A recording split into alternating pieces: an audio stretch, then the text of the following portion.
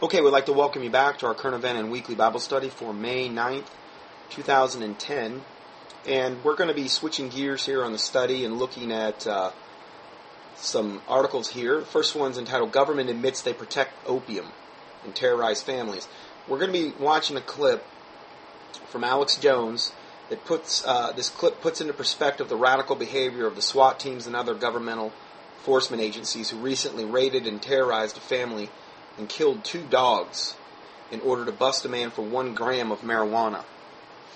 Now, you can say what you will about Alex Jones, but he didn't make this clip up. This clip, and you won't be able to see it, but you'll be able to click on this link here if you want to watch it. And it's really, really horrific and really sad. I'm going to play this whole thing for you, and then I'm going to back this information up with 2 other articles regarding going all the way back to Clinton and the Bush in regard to their connection with actually bringing in drugs into this country. And the information is absolutely overwhelming if you look at this in totality. I've known about this for a long time. This is just one more video that confirms that this is the case. And again, order out of chaos, as I've said before, their motto. Well, they create the chaos, they create the drug trade, and then they can control it, and then the chaos that is going to create by getting a whole bunch of people hooked on drugs, through that chaos, they're going to be able to bring about their order. It's just one aspect of the New World Order, but it is it is a major aspect of the New World Order that a lot of Christians are not aware of whatsoever. And we're going to be looking at several news clips here in this. And these are from mainstream media. This is what they're admitting to. It's not really debatable. It's what they're admitting to. So the end of this description says, at the same time, the CIA and other other agencies of the government have admittedly carried out narco-trafficking operation for decades. This is especially true in Afghanistan, where troops guard opium crops, and the fight against the Taliban and Al-Qaeda is mired in drug trafficking. So let's go ahead and we'll start this clip here, and you'll be able to hear what's going on. The video you're about to see is standard operating procedure and happens thousands of times per week in the United States. This was Columbia, Missouri. Sorry. The SWAT team goes in. The people open the front door. They go in. They have a Welsh Corgi and a Bulldog. And the dogs are barking at them, and they shoot them both and kill them. Then you see the little... Now, you hear what he said? They shot this guy's Welsh Corgi and Bulldog. They killed him right when they walked in the door. You hear the gunshots, and you'll get confirmation. In the second clip of this, you'll actually hear the poor little dog squealing as it's getting killed. I mean, this is sick. A Welsh Corgi? I mean, those things are so cute. But anyway, this is horrific. Children, you see the father crying when he finds out his dogs are dead. And you look at the looks on the police officer's face when he's crying, and they've got this look of power-tripping enjoyment, and they won't ever respond to him. They won't ever talk to him when he asks questions. So he doesn't respond to them after that when they ask him questions. And they reported that they found 1 gram of marijuana in his marijuana pipe. Ladies and gentlemen, let me explain something here. The drug war was initiated after Prohibition in the 1930s. The trafficking interests controlled by Yale University, Skull and Bones, and others, this is all on record, traveled around the country and got the states and the federal government to pass laws against opium, heroin, cocaine, things like that were sold at convenience stores. It was sold at every major little pharmacy. And in the old days, convenience stores were mainly pharmacies. They had newspapers and drugs and things. Less people were using marijuana, cocaine, heroin when they were legal. Once they made them... Now, this is actually true. The word heroin, they actually use opium-based products in many opium-based things in many of the things in the early 1900s, late 1800s, and it's well known this was done. Okay, even Coca-Cola. Originally, when Coca-Cola came out, it actually had some cocaine in it. That's why they called it Coca-Cola. They took that out eventually. They had cough medicines that they would give to babies, and they worked real good because they had opium-based narcotics in them. And although it would stop the baby from coughing, when they stopped giving them the cough medicine, the baby would go into withdrawal and start shaking uncontrollably. The reason heroin got its nickname, or its name, is because when the drug companies were testing it, they first tested it on their employees, and they asked them, how does this drug make you feel? And a common response that they received at the time was, it makes me feel like the heroine of a story. Like in the Teutonic legends, I was a heroine, I was the one that, slayed the dragon, this type of feeling that it gave you. That's how heroin got its name. So what he's saying is true. Anyway, let's go further. Illegal, the price went way up. And the reason I raise this issue is no one is safe. The police can bust in your door because some drug addict informant says that they saw marijuana there. And I thought about my French bulldog. What happens with my 35-pound dog and my chihuahua if a SWAT team ever comes to my house? And I don't even smoke marijuana. I do drink some. And my dogs will bark. They will run out. They will jump out of the bed. They sleep with us. And the police will kill them. Years ago, on my local TV show, we did episode after episode of locals who were SWAT teams where drugs weren't even found, and they would come in and kill a lab that was even chained up in the kitchen. And we went and showed photos of it with its brains blown out and its intestines everywhere, and the cops were laughing in that case, and they fired bullets through the wall that went into the baby crib in one case. And the issue is these police officers have lost their souls. They're getting off on this. Does that mean all police are getting off on it? No. But the issue is, the phony drug war gives the Pentagon that's involved in it and the militarized police an excuse to be involved in our daily lives, to knock down our doors, to give them some type of fake jurisdiction. So we're going to play you clips from this video of what they've done, and we'll post the full video shot by the police up in the corner if you want to watch it. Now, this is the full video we're watching of this raid of these guys, these jackboot thugs dressed in their Nazi-style black outfits and helmets, breaking into this guy. They end up finding supposedly 1 gram, which is an infinitesimal amount of marijuana in his pipe, and they kill his dogs, and it's unbelievable. And this isn't like Alex Jones making this stuff up. This happened. This is, a real video here. Quick, Corbett, don't move! Quick, Corbett, don't move! Quick, Corbett, don't move! Move! Move past him! Move past him! You hear the dogs squealing? They just killed one of the dogs. Come on, guys, you're fine. You're fine. You're fine. Just make sure we're stay around. Don't move! You understand? Put your hands behind your back. Do it now. Behind your back! What is happening? Search warrant. Narcotic search warrant. Don't move. Search. Turn around right here. Don't move. You shoot my dog! Stand You shot my dog! Oh my God! My dog is over there! You heard what he said. You shot my dog, and he's bawling his eyes out. This is so sad. Trying to play with you. Come over here. She was probably trying to play with you. Once we get down, let's get him in the car. C-cup? Yeah. You hear what he said. The dog was probably trying to play with you, if anything. These guys are dressed up in absolute full riot gear, essentially. Like, one of those dogs could have done any damage to those police officers. There's no way. They've got, laced up boots. They probably have shin guards on. I mean, knee pads, the whole 9 yards. They're totally protected. No reason for this. You have the right to talk to a lawyer and have him present with you while you do. And just so you know, there was a little boy in there. His little child was one of the first people they saw ushered out, and the mom was in there as well. And the man has given them no resistance whatsoever. Question: do you understand? We'll take that as a yes. You wrote on audio tape, as a matter of fact. That's fine. Okay, come on. I didn't do anything wrong. But this is why I'm doing this video. This is why I'm so outraged. This is the key. It has come out in the last 8 years that the Taliban had cut off almost all opium production in Afghanistan, previously the main site of opium that then produces heroin. And that the U.S. government went in and started helping the Afghans grow the opium again, And, of course, the CIA got caught in Vietnam on record shipping opium out. They were caught 1996. Even the CIA Inspector General admitted that most of the cocaine for the crack cocaine epidemic was shipped in.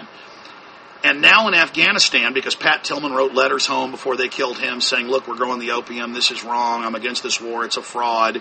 Now, because all that info's come out and the troops are there being forced to help grow the opium, they've come out in the New York Times and said, yeah, Mohammed Karzai's brother, the president of Afghanistan, is the biggest drug dealer. Yeah, we're letting him grow the opium. Yeah, we're helping him. We've got to do this or Al-Qaeda. Now, he's throwing up news story after news story after news story where the controlled media is actually admitting this because they really can't cover it up. It's too overt. So he's showing story after story after story backing this up. It will get the money. No, you decriminalize it, and then Al-Qaeda, the CIA, they won't have the profit because it's illegal anymore, and it won't have the huge profits involved in it with the black market. But here's the deal. The government ships most of the cocaine in. The only people they bust are those that aren't paying their cut. Okay? The government ships in almost all the heroin. It's more than up 12 times what it was 8.5 years ago when we invaded Afghanistan. Record numbers. Over 90% of global opium is coming out of Afghanistan, and they have Geraldo Rivera there with the Marine Corps commander going, I don't like it, but we've got to help them grow it, and we're here letting them do it. The hard part now is governing this province. A province, as you... Now we're going to hear the clip from Geraldo Rivera where he's interviewing the military. Okay, so again, this isn't Alex Jones information here. This is an independent, obviously controlled media type of report, but this is what they're admitting to, right on Fox News. Suggest that it's become addicted to opium in many, many ways. That is the principal crop that is being grown here. The Taliban lend the farmers the money.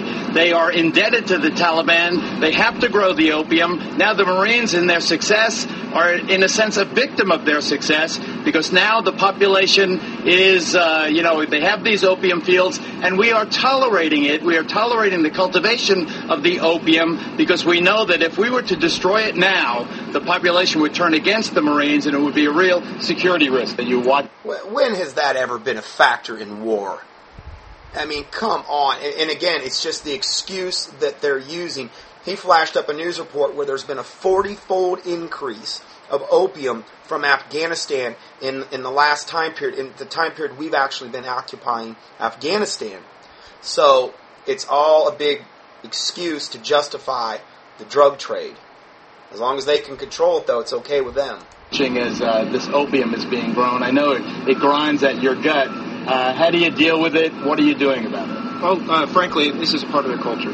So while it might grind in my gut, it's what they do. I fault the politicians for putting the Marines in this position, where we can't eradicate these crops for security reasons. And that's the point. They ship it in to have an excuse to bust down your door and build giant prisons. We have the biggest prison population in the world, and no one is safe. I've seen countless reports of, retired CPAs and people when the SWAT team raids the wrong house and kills them, or old ladies, 90-something years old, and they shoot them and kill them. And then you see the cops laughing about it, you see them enjoying it, you see them on this big power trip. And you also have the police raiding real drug dealers and keeping the money, keeping the drugs, seizing their assets, taking cash out of people's wallets on the highway, letting illegal aliens go that have been caught with $105,000 of drugs just last week in Tennessee. The government runs the narcotics business. And they then put you in their private prisons making license plates and making furniture to then compete with everybody else that's on the outside. So the prisoners are making 25 cents an hour. That drives down wages just like the illegal aliens do. Mexico is collapsing because of the phony drug war. The United States is going to collapse. And this is pure Nazi Germany, to have men come in your house and kill your dogs because they bark at them every single day in this country and then just sit there smugly enjoying the power trip from what they've done. Think about it. The troops are over in Afghanistan growing the opium. They're going to come back. Most of them are going to end up being SWAT team people and cops, and then they're going to raid your house for a gram of marijuana. You think about that. 80+% of the American people smoke marijuana or have smoked it. Most cops have smoked it, but they don't care. They're going to come in your house, kill your dogs in front of your little kids. They're going to drag you off to jail for a gram of marijuana. That's less than a joint. This is completely disgusting and sickening. So you've seen the video of the kids, the dogs bleeding to death in pain. You've seen the cops with their smug looks of enjoyment whenever the father is crying. And you've seen the newscast where Fox News is explaining to you, we've got to help grow the opium. We've got to let them do this. Now, also bear in mind during the news clip that we just played for you, they were on their best behavior because they were being filmed. And they knew they were being filmed. The film crew followed the SWAT team into this guy's house. So they were on their best behavior. My word, I would hate to see what it would have been like if they weren't. Al-Qaeda. It is a sickening fraud. And look, they were denying this years ago. But now because it's so out in the open and the troops are writing home and speaking out about why are we growing the opium, they're just hiding it in plain view. We help grow the opium, we let them ship it out, and then if we catch you with it, we're going to kill your dogs and come in your house. And if we catch you with marijuana, we're going to do it. Because we're fighting drugs, because drugs are bad. It's all these fake moral people in America who are supporting the drug war like a bunch of ignoramuses who are allowing this giant police state to grow up around them that is going to enslave them and their families. Understand. The troops throwing puppies off cliffs, the troops shooting children, the troops torturing people, they're having their minds warped. And they're coming back to become cops who have that hunger to see that pain and to have that domination and to have that control going after drugs that were shipped in by the government. But why do they hate marijuana so much? The government doesn't control marijuana. It can be grown anywhere. And that's why they're doing it. That's why they're coming against the American people. Now, regarding this subject as well, I've talked to several ex-military that have come back from overseas, and I'm telling you, pretty much across the board, particularly if they saw combat action, they're adversely affected by what they've went through over there. A lot of they can't get help really through the VA. The VA is really kind of a joke a lot of times regarding trying to deal with them. And the best that they're going to do anyway is put them on some psychotropic pharmakia, sorcery medication that's not going to fix anything. You know, they need help through the Lord Jesus Christ. But a lot of these men are coming back from overseas, and like he was just saying there, and they are really, really messed up from what they went through overseas. And it's totally suppressed in the media. But I've talked to enough of them to know that they are. And they are desperate for help, a lot of them, and they're not getting any. So many times if you're in that situation and that's all you've ever known and you get into law enforcement, you are going to carry that same attitude or whatever baggage you brought back from your military service onto the job.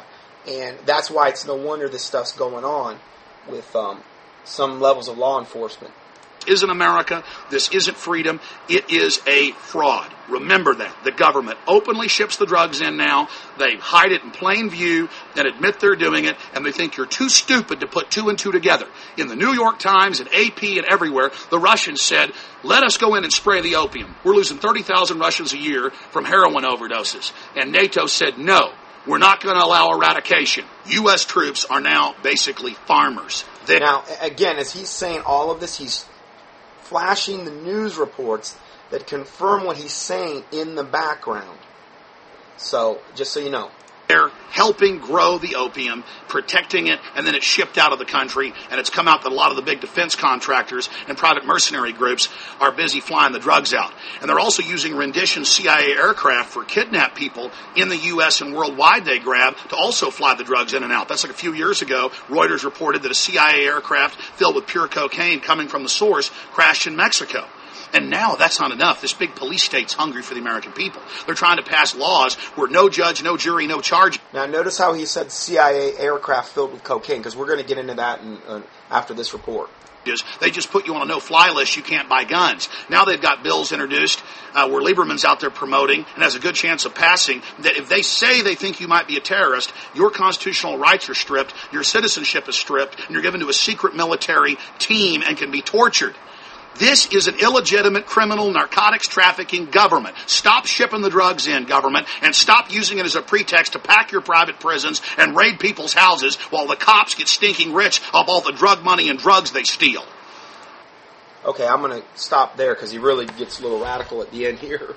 And anyway, I wanted to kind of go over that with you a little bit. Now, we're going to give you some more confirmation right now regarding this. That this goes back a long way. This just didn't start, since Obama took office. The next film clip that you can watch, and this is a documentary. It's called The Mena Connection, Mena, Arkansas, Bush, Clinton, and the CIA drug smuggling. And this film includes clips from mainstream media at the time, CBS, etc. This is regarding an independent group of researchers in Arkansas are charging Governor Bill Clinton is covering up on the airport used by the CIA and major cocaine smugglers in a remote corner of the Ozark Mountains. This is Mena, Arkansas. According to Deborah Robinson in The Times, the Intermountain Regional Airport in Mena, Arkansas continues to be a hub of operations for people like assassinated cocaine kingpin Barry Seal, as well as the government intelligence operations linked to arms and drug smuggling. In the 1980s, the Mena Airport became one of the world's largest aircraft refurbishing centers, providing services to planes from many countries. Researchers claim that the largest consumers of aircraft refurbishing services are drug smugglers and intelligence agencies involved in covert activities. In fact, residents of Mena, Arkansas, have told reporters that former Marine Lieutenant Colonel Oliver North was a frequent visitor during the 1980s. Eugene Hassenfuss, a pilot who was shot down in the Contra supply plane over Nicaragua in 1986, was also seen in the town renting cargo vehicles. A federal grand jury looking into the activities at Mena Airport refused to hand down any indictments after the drug running charges were made public. Deborah Robinson says Clinton had, quote, ignored the situation until he began his presidential campaign. Clinton then said he would provide money for a state-run investigation of the Mena Airport. But according to Robinson, the promise of an investigation was never followed up by the Clinton staff. In fact, a local Arkansas police state prosecutor blasted Clinton's promise of an investigation, comparing it to spitting on a forest fire. Well, Clinton was in on it. And this video here will prove it. I'm not going to play it because it's very long. But then you can look at the next one, which is called the Clinton Chronicles. And I had actually bought this video quite a while ago, and years ago, and watched it several times. And it documents all of the drug ties. It gets into the whole Mena, Arkansas airport thing, how Clinton was involved in that, how Hillary was involved with it, the Bushes. It really is this bad. It really is this bad. If you think that, if you believe that there's 13 families that essentially give their allegiance to Satan that kind of control the earth, why would any of this surprise you? They're the ones that have all these people underneath them, like these politicians on a string, and essentially control the world through Satan. Now, I understand the Lord Jesus Christ is on the throne. I'm just talking about from a worldly standpoint here. But the Clinton Chronicles, I'll give you the whole. You can click on this link and you can watch the whole movie for free up there about it. It's impeccably documented.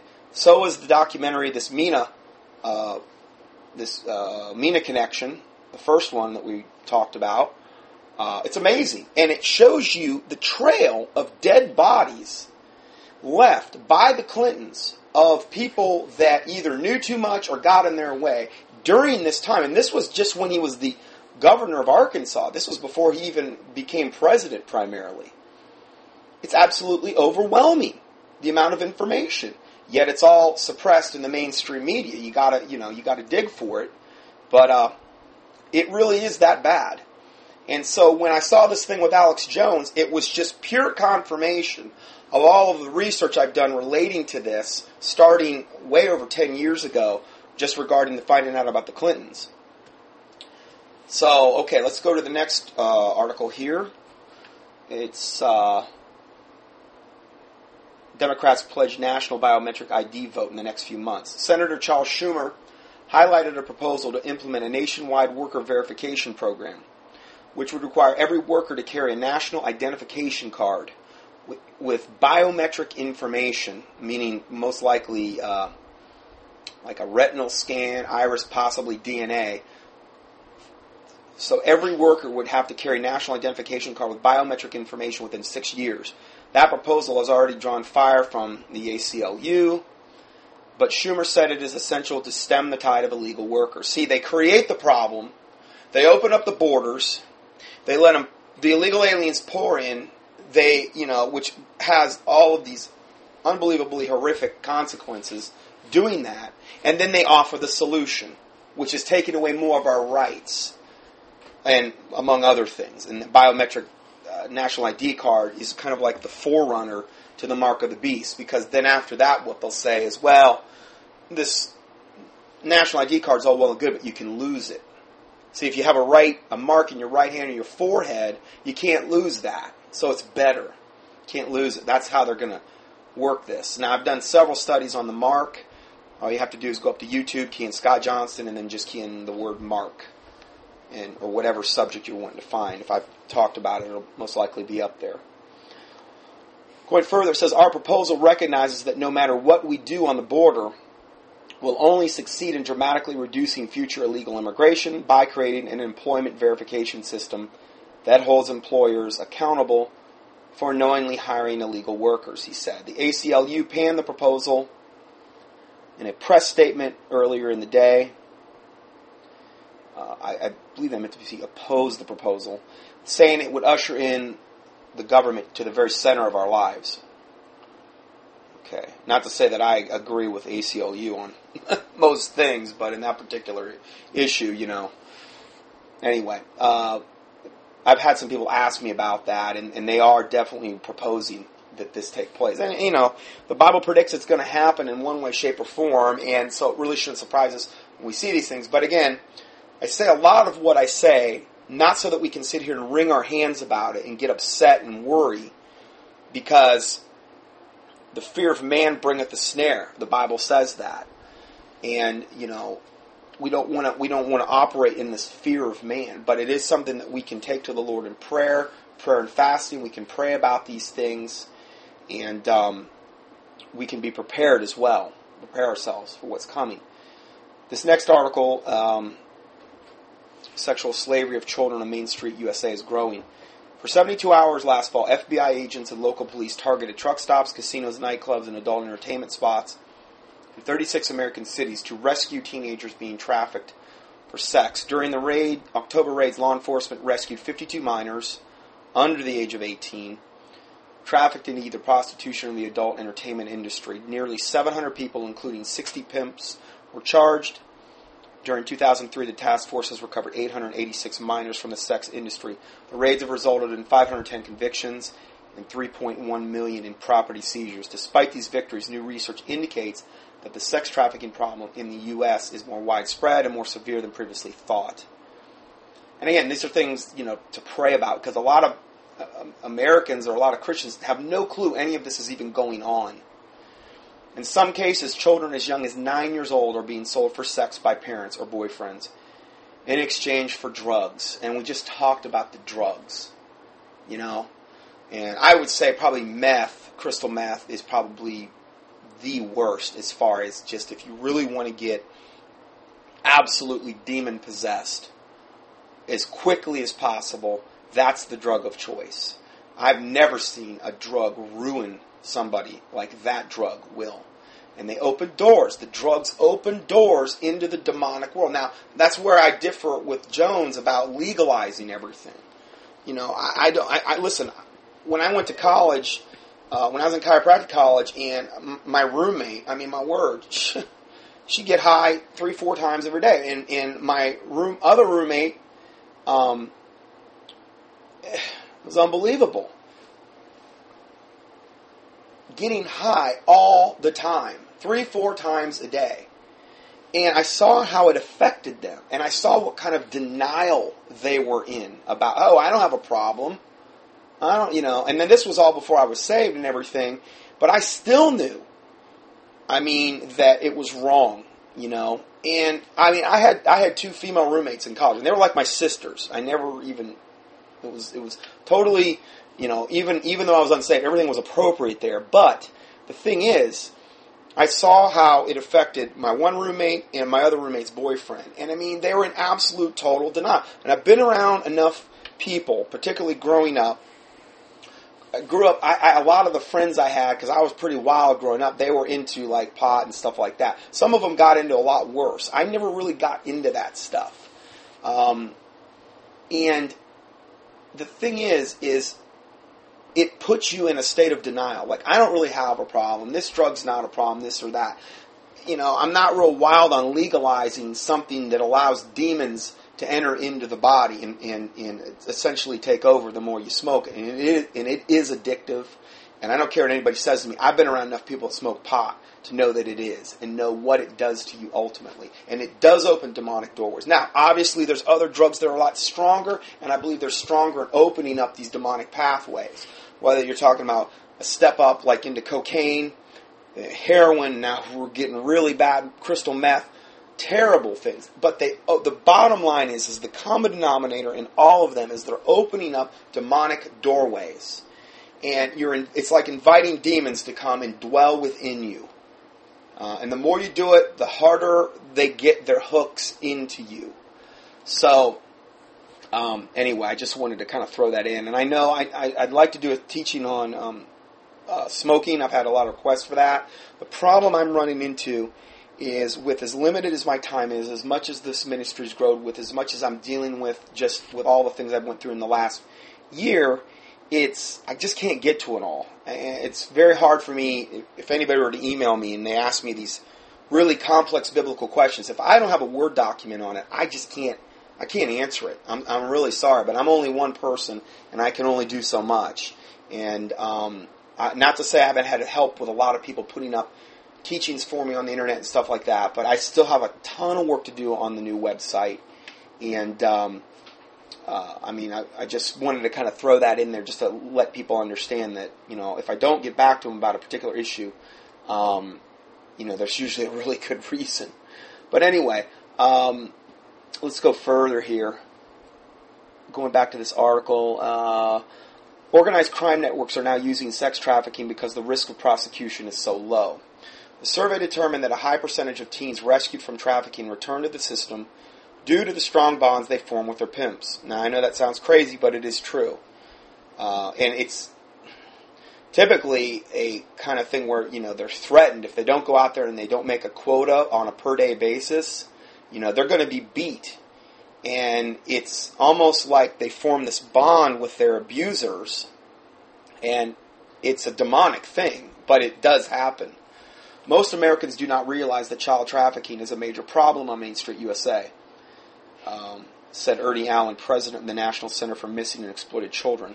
These kids are victims. This is a 21st century slavery. Now, this is Raiders News Network, and they sell it's a book or a video. No, it's a DVD, and it's called The Kinsey Syndrome. Now, I did a gigantic teaching on how pedophilia, child prostitution, slavery, and all that stuff is rampant worldwide, particularly within the highest echelons of the elite, of the government, a lot of it lawyers, doctors. It's terrible, but it was a huge study I did. 9 parts, I think. And I probably carried it out too long. People were just so devastated by that study, they couldn't listen to anymore. And, but I believe that of all the things going on the planet, you get into abortion and that subject, it's probably the most grievous thing on the planet that's going on in God's eyes. And that's why I believe it was so long what I did. To emphasize, this is not my opinion, this is going on, this is absolutely 100% documented. Mostly suppressed in the mainstream media, but there's been enough that's got out to be able to easily verify. Anyway, this DVD called The Kinsey Syndrome, it's uncovering the truth behind the father. This guy was the father of the sexual revolution. Why are America's children disappearing? Working secretly in his attic, Dr. Kinsey trained pedophiles to work with stopwatches and record the responses of their children being raped. All in the name of science. This really did happen. Among his workers was a Nazi pedophile whose relationship to Kinsey was exploited in a German court. The information from these crimes was then recorded in, quote, Table 34 of Kinsey's sexual behavior in the human male. How can lawmakers use such a document to define the moral parameters of our society? That'd be like using the Satanic Bible to define the moral parameters of our society. Why has the truth about Kinsey been suppressed for so long? This guy was elevated. He was talked about highly. I've watched, in times past, old movies out of Hollywood, and they would use this guy as an example of cutting-edge research where they would bring him up. So, they really wanted to protect this devil. Anyway, this is a DVD you can purchase. Who knows? It may be up on the up on YouTube if you can. The Kinsey Syndrome. Chances are somebody might have already put it up there. If you want to go watch it, I don't know. I didn't look, but anyway, that's that part. Next article: Why are evangelical churches suddenly aligning with Antichrist numerology? This is really freaky, this stuff we're going to be talking about. The latest trend among the contemporary Texas churches is a seemingly simple one: the start time of their services. Instead of using the traditional on-the-hour worship, they're picking times a minute or two off or more. The Loft, which is a great name for a church, the Loft, is the contemporary worship ministry in Woodlands United Methodist Church. It holds services at 6:29 on Saturdays and 9:29 and 11:11 on Sunday mornings. Now, in Gematria, or the study, really more into the occult study of numbers, the number 11 typically represents disorder, destruction, and judgment. We wanted the Loft, this church, this 501c3 whorehouse, we wanted, and I mean that from whoring from God, we wanted the Loft to be a different worship experience. And the times kind of reflect that. Hey, they got to be hip, This was said by Rosalind Tunstall, the church's logistic coordinator. Yeah, I remember, that's in the Bible, isn't it? There's evangelist, preacher, teacher, and then logistics coordinator. I mean, come on, where do they come up with this stuff? The services have a rock concert feel, quote, rock concert feel. Again, that's in the Bible, Of course, we're not supposed to love the things of the world or, be obsessed with those types of things. But yeah, the services have a rock concert feel with parishioners in casual clothing and sipping coffee from their cafe. Great, they got a coffee bar in there. I think it's the best when they have Starbucks built into the church. I know some of these churches do. I think Smiley Joel has a Starbucks in his. I may be wrong, but it's good when you have the Starbucks Goddess coffee, because it is. And if you ever saw Starbucks original logo, you shouldn't be giving a dime to those devils, okay? Starbucks original logo is so obscene, I'm not even going to describe it. But it's part of the one they have now. You're just not seeing the whole picture. And how they're absolutely aligned with the abortion community. You shouldn't be drinking that cursed coffee or cursed products or whatever they put out. They're really super evil. And I do have a Word document on them. If you email me, I'll send it to you. Anyway, my email address, drjohnson, drjohnson, Dr. Johnson, at the letter I, the letter X, .netcom, netcom.com. Okay, so, going further. So when the people come, they'll usually ask about the weird times. Some people think they're symbolic of a Bible verse or something. They're not, said Tunstall. I mean, we wouldn't want it to be symbolic of a Bible verse. He says 11:11 seems to be among the most popular unconventional times. It's when Second Baptist Church holds its contemporary service, called the 11:11. We don't call it a service, we just call it the 11:11. I mean, that sounds hip, right? It features a worship band instead of an orchestra and choir, and Ed Young's son Ben, who is an associate pastor at the church, gives the message. Zion Church in Garland and Aldersgate UMC in Lubbock both hold 11:11 a.m. services as well. I didn't really realize this was such a big thing. Contemporary worship often sounds and looks a lot different than in the conventional church, and congregations are going high-tech, hard rock. to draw in the younger crowds. Oh man, if this isn't the great falling away of the 2 Thessalonians chapter 2, I don't know what is. This is the apostasy, which is the root word for that falling away.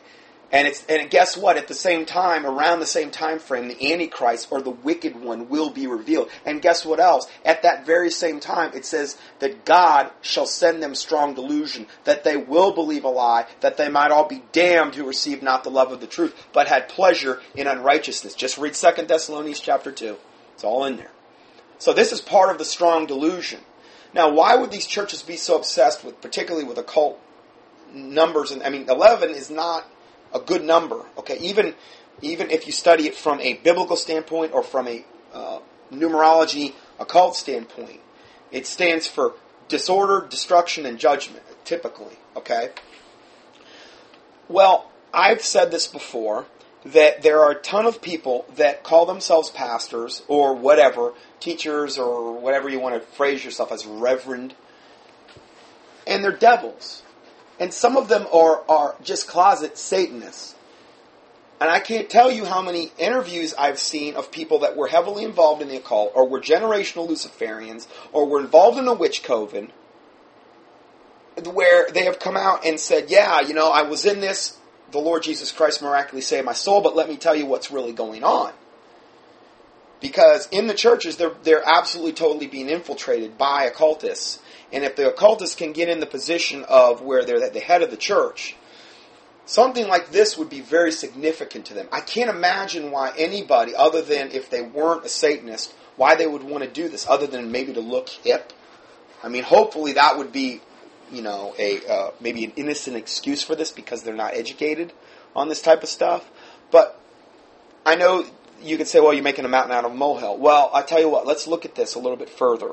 Okay? Now, I finally found a synopsis of Tom Horn's new book, which is Apollyon Rising 2012. Okay? And this is like a synopsis. And Tom Horn is going to explain the occult significance behind numerology 11, this whole 1111 in the new book, Apollyon Rising 2012. So if you want a better, more thorough explanation, you can get the book and read it. We're looking at the year 2012 as well. The hotly anticipated disaster movie 2012 was released on November 13th. Directed by Roland Emmerich and distributed by Columbia Pictures, the film is already controversial.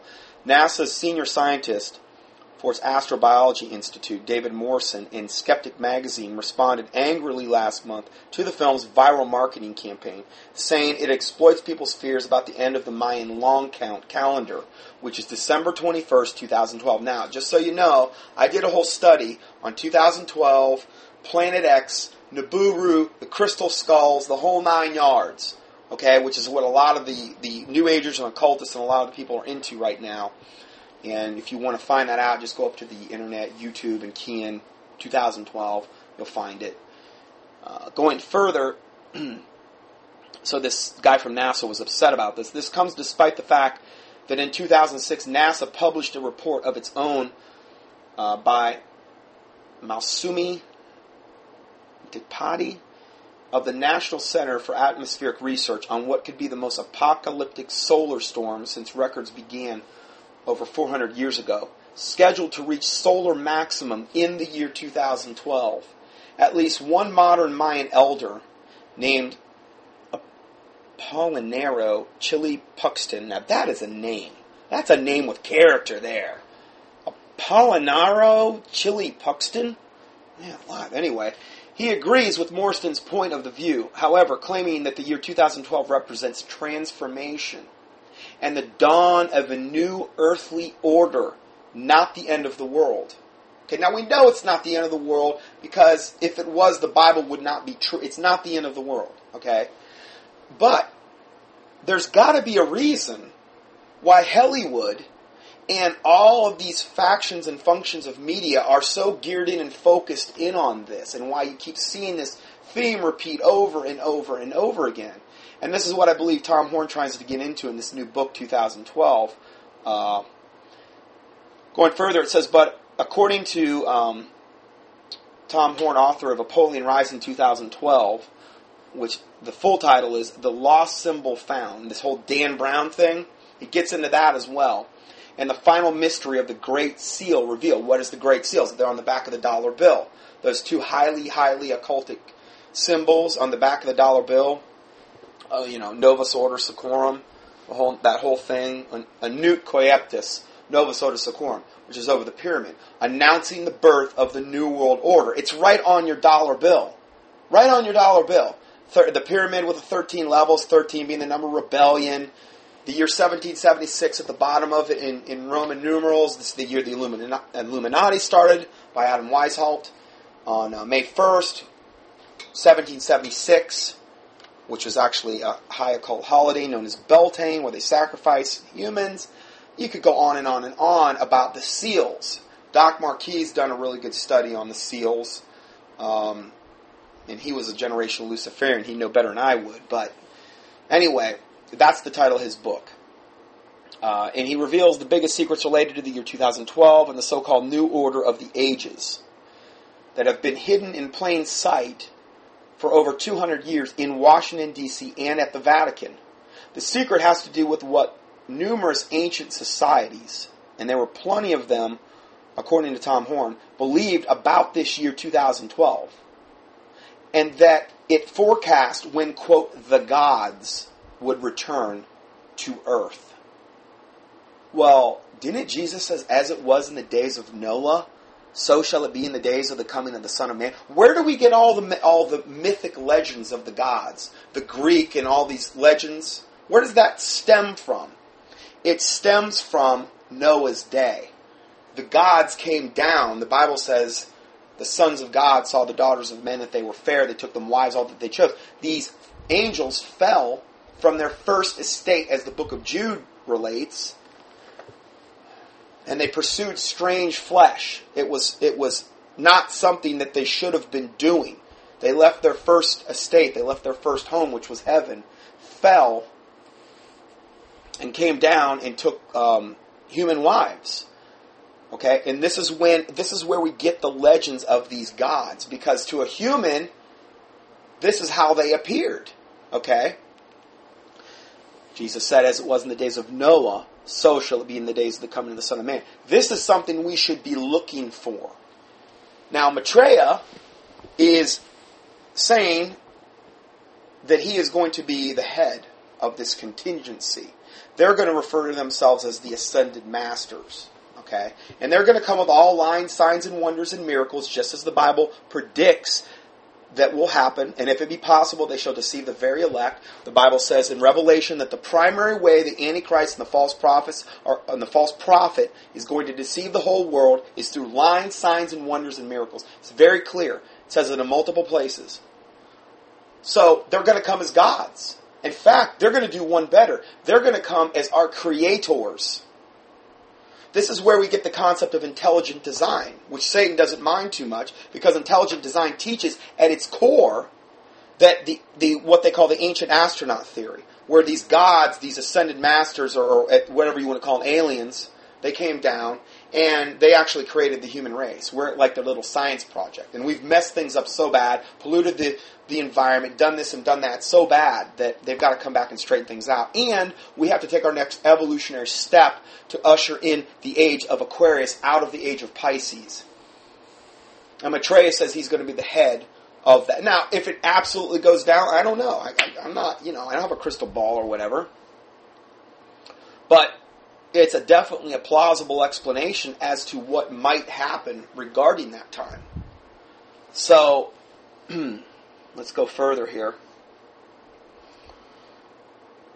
Okay, so the secret has to do with what numerous ancient societies believed about the year 2012. That it forecasts when the gods would return to earth, heralding the start of a new pagan golden age. This absolutely lines up with all the research that we have presented you in the last 3+ years of this ministry that God's put me into here. So, then it goes on to say, I think this is quoting Tom Horn, yeah. From Christians to New Agers, skeptics to historians, the world is presently enthralled with the meaning of the year 2012. In general, the excitement, or dread as may be the case, surrounds a variety of predictions made by ancient and modern sources concerning a portentous moment in time. Mankind is on the course toward unprecedented global upheaval, according to these experts. When the earth and all the life on it will undergo transformation marked by the end of the 13th Baktun of the Mesoamerican Mayan long count calendar. The exact end date of the Mayan calendar is December 21st, 2012, during the winter solstice at 11:11 Greenwich Mean Time. That's when they're saying it's the end of this calendar. December 21st, 2012, winter solstice, which is one of the highest satanic holidays there is, at guess what time? 11:11. The sun will align with the galactic center of the Milky Way galaxy, an event that occurs only every 13,000 years, according to them. The precession of the equinoxes will conclude a 26,000-year cycle, bringing the astrological age of Pisces to an end and introducing the beginning of Aquarius. Again, this is absolute, total confirmation of so much of what I've reported to you in the past. Not to say because I think I'm so smart, I'm just saying it's cross-confirming. Out of the mouth of 2 or 3 witnesses, a thing is established. This information just keeps getting confirmed over and over. When the next cycle begins, and the sun, the beginning of Aquarius is when the next cycle begins, and the sun rises out of the mouth of Ouroboros, which is the great serpent of the Milky Way. Now, an Ouroboros, just so you know, is representative of a circle, and that circle is a snake. And the snake is eating its own tail in a circle form. There's a lot of companies that use that as a logo. And it's a very highly occult symbol. And it's represented in different ways. It can actually be represented even not by a snake's body, but almost like by a circle that I think Lucent Technology has an Ouroboros type symbol. And so many of these companies, these big companies, they'll actually have occult significance behind their logos. So anyway, just so you know, you don't want to be wearing any of that garbage. This is the sun rising in Sagittarius, the centaur with a bow, the symbol for Nimrod, coming out of the mouth of the Leviathan, and the sun god rising again, who is Nimrod, Osiris, Apollo. Okay, this is what high-level occultists believe, is what we're reporting to you.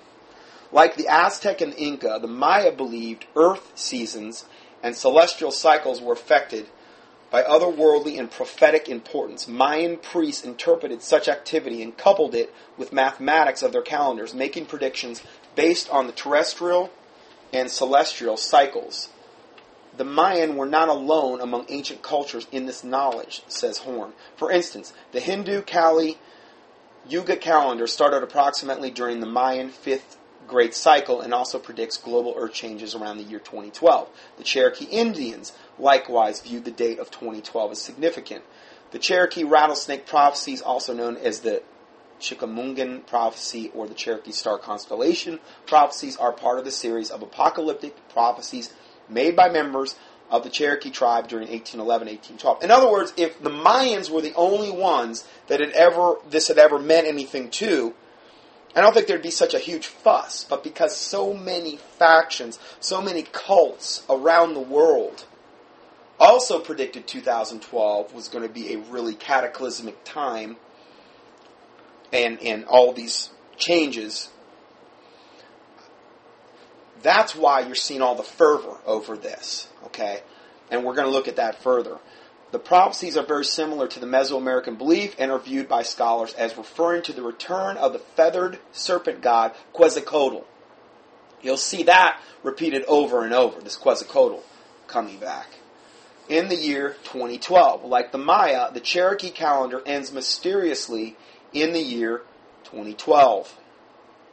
when astronomical phenomena related to Jupiter, Venus, Orion, and Pleiades causes the powers of the star system to awaken.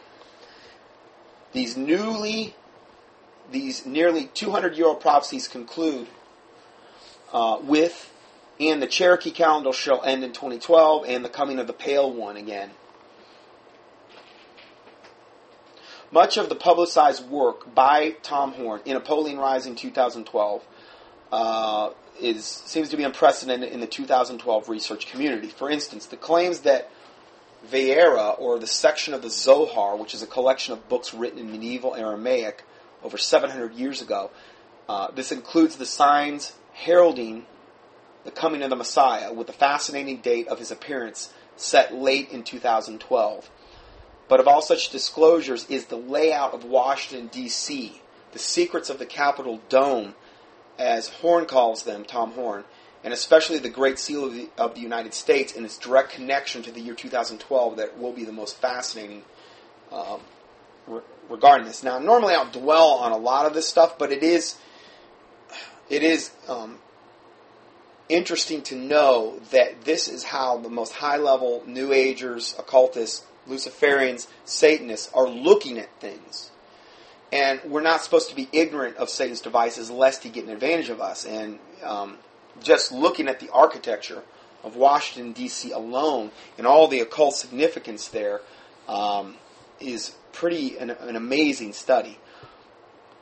Going further, it says, Horn provides evidence that Freemasons and those working with them were aware of the Mesoamerican belief system and the calendar ending at 2012, actually incorporating it directly into the design of the Capitol Dome of Washington, D.C., as can be vividly observed in the commissioned work of Constantino Brumidi. Born July 26, 1805 in Rome, Brumidi was an Italian-Greek painter who made his name restoring 16th century Vatican frescoes, as well as artwork in several Roman palaces. Following the French occupation of Rome in 1849, Brumidi immigrated to the United States, where he became a citizen and began work for the Jesuits in New York, the Jesuits being one of the most satanic, corrupt factions of Catholicism. Okay. Abruptly, in 1854, the Jesuits financed a trip for Brumidi to go to Mexico. This was 1854, where he painted a representation of the Holy Trinity in Mexico City Cathedral. However, while there, he engaged in the curious task of making copious notes of the ancient Aztec stone calendar known as the Stone of the Sun, which ends in the year 2012. Immediately upon his return from Mexico, Brumidi took his collection of notes and drawings to Washington, D.C., where he met Quartermaster General Montgomery C. Meigs, supervisor of construction over the wings and the dome of the United States Capitol. This is when it was being built, the U.S. Capitol. Brumidi was quickly commissioned to be the government, quote, government painter, and began adorning the hallways and the rotunda of the Capitol with frescoes sacred to the Freemasons, including the apotheosis of George Washington, who was a high-level Freemason. We've documented that in several teachings. And the famous frieze of American history. Brumidi died in 1880, and 3 other artists completed the frieze, but not before Brumidi attached to the historic work, sometime between 1878 and 1880, a scene called Cortez and Montezuma at the Mexican Temple, featuring the Aztec calendar stone and other important Masonic symbols. Okay, so again, Riddles and Stone, the video by Cutting Edge, is unbelievable at documenting the corrupt architecture of Washington, D.C. and how it relates to the Freemasons and you know, the whole thing, how it ties in with Luciferianism, and it's just horrific. But Washington, D.C. is an absolute study in that subject. And you know, that Riddles and Stone DVD really gets into that in detail, and it confirms what we're talking about today. I actually give you a picture of this frieze, I guess they call it, of Cortez and Montezuma at the Mexican Temple by Brumidi. The stone of the sun depicted in Brumidi's frieze, which it's in like the background of this, what we were just looking at. I know you can't see it, but you will. I'll send this out by email and also have this document attached to the PDF or attached to the teaching up on contendingfortruth.com. The stone of the sun depicted in Brumidi's frieze is based on the actual 12-foot tall, 4-foot thick, 24-ton, monolithic Aztec stone calendar. During the pinnacle of Aztec civilization, when the Aztec dominated all the other tribes of Mexico, the stone rested atop the Chichen Itza temple in the midst of the most powerful and largest city in Mesoamerica. Today, Mexico City Cathedral, where Brumidi worked, occupies the site. The Spaniards buried the stone there, and it remained hidden beneath the cathedral until it was rediscovered in 1790, when it was raised and embedded into the wall of the cathedral, where it remained until 1885. Today, the stone of the sun is on display in the National Museum of Anthropology in Mexico City's Chapultepec Park.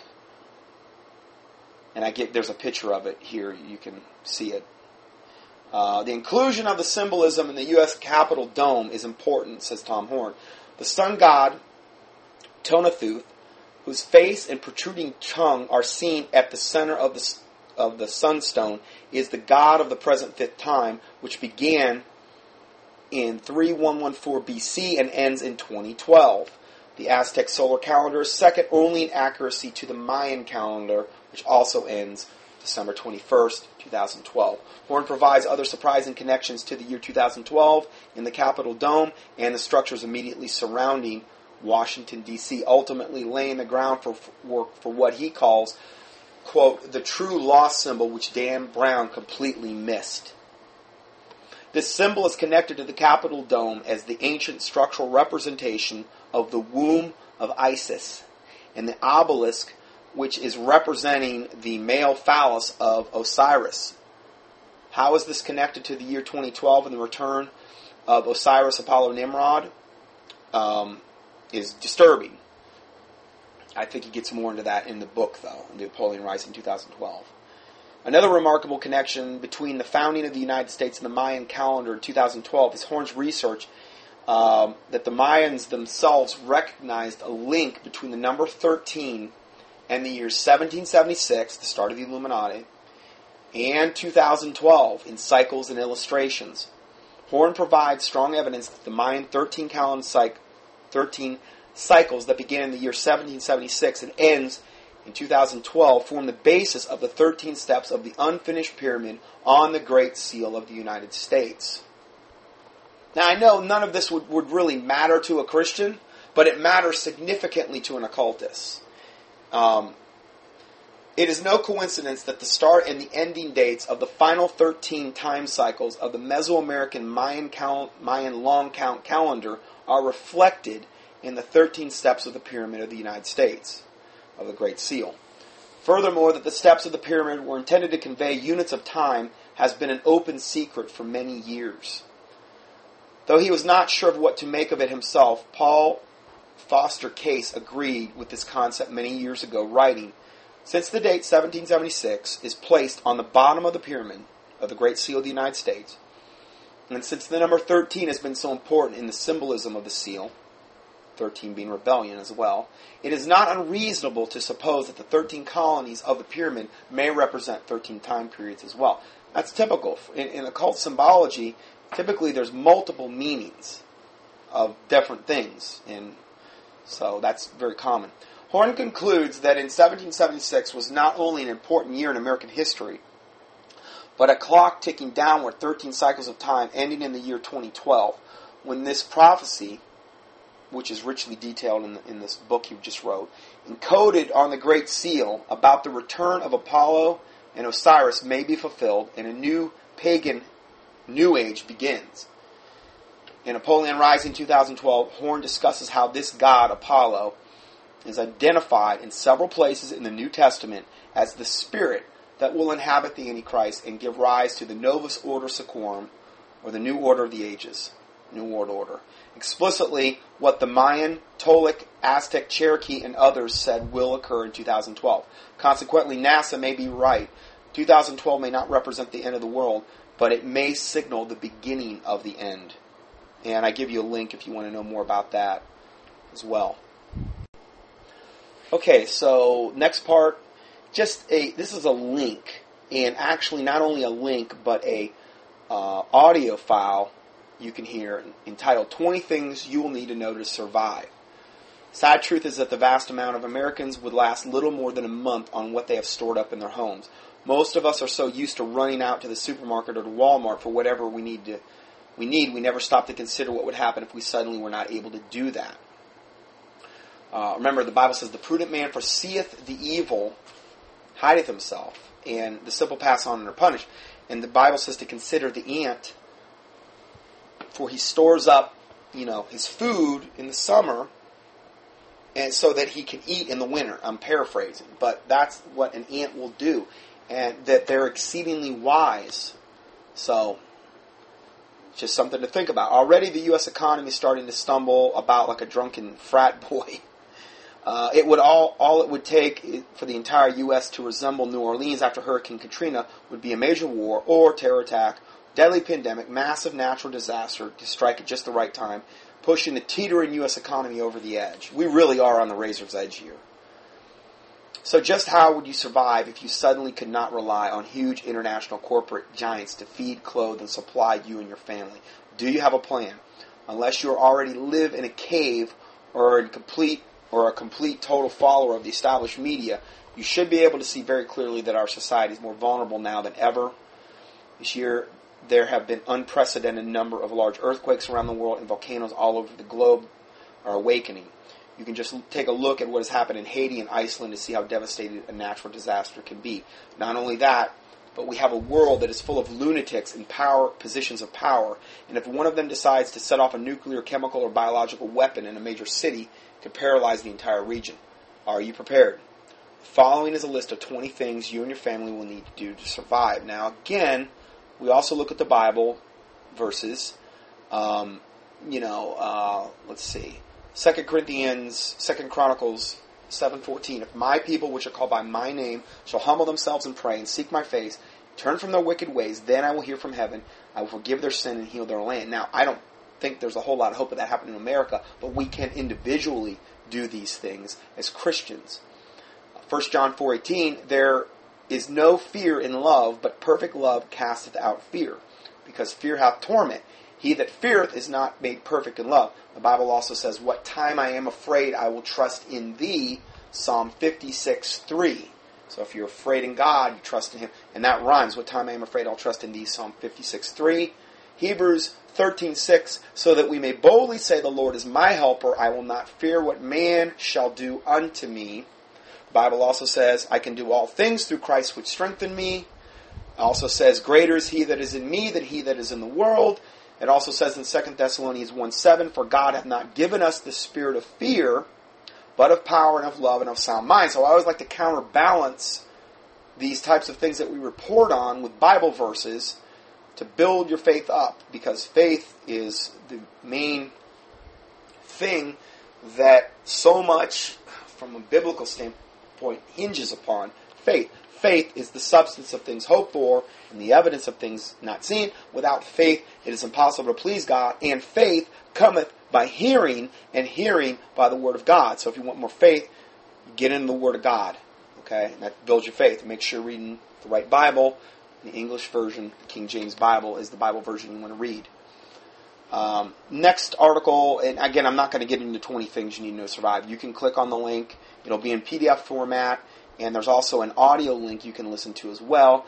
Next thing, I saw this the other day. It's called a Dakota fire pit. It's a survival thing, okay? But again, I'm trying to throw in a little bit more of a diverse thing. We're covering some more Bible verses at the beginning. We're giving you some practical survival tools kind of at the end. And in between, we're like covering the current events. I'm not saying it's going to work out like that every single week, but I'm trying to kind of have more of a balanced approach here, where I'm giving you some proactive things you can do. We're giving you the spiritual things you need to focus and dwell on right up front. And then we're kind of showing you Satan's devices in between. so that you're not taken unawares, so that you're not destroyed for lack of knowledge, so this doesn't just sneak up on you. The Bible says evil men and seducers shall wax worse and worse, deceiving and being deceived. The Bible predicts it's going to be this way. The word wax means to grow. 1 Timothy 4:1, now the Spirit speaketh expressly that in the end times some shall depart from the faith, giving heed to seducing spirits and doctrines of devils, speaking lies and hypocrisy, and having their conscience seared with a hot iron. This is what we should be expecting to see. Okay? And so, it shouldn't be like this huge, gigantic shock. The Bible clearly predicts this.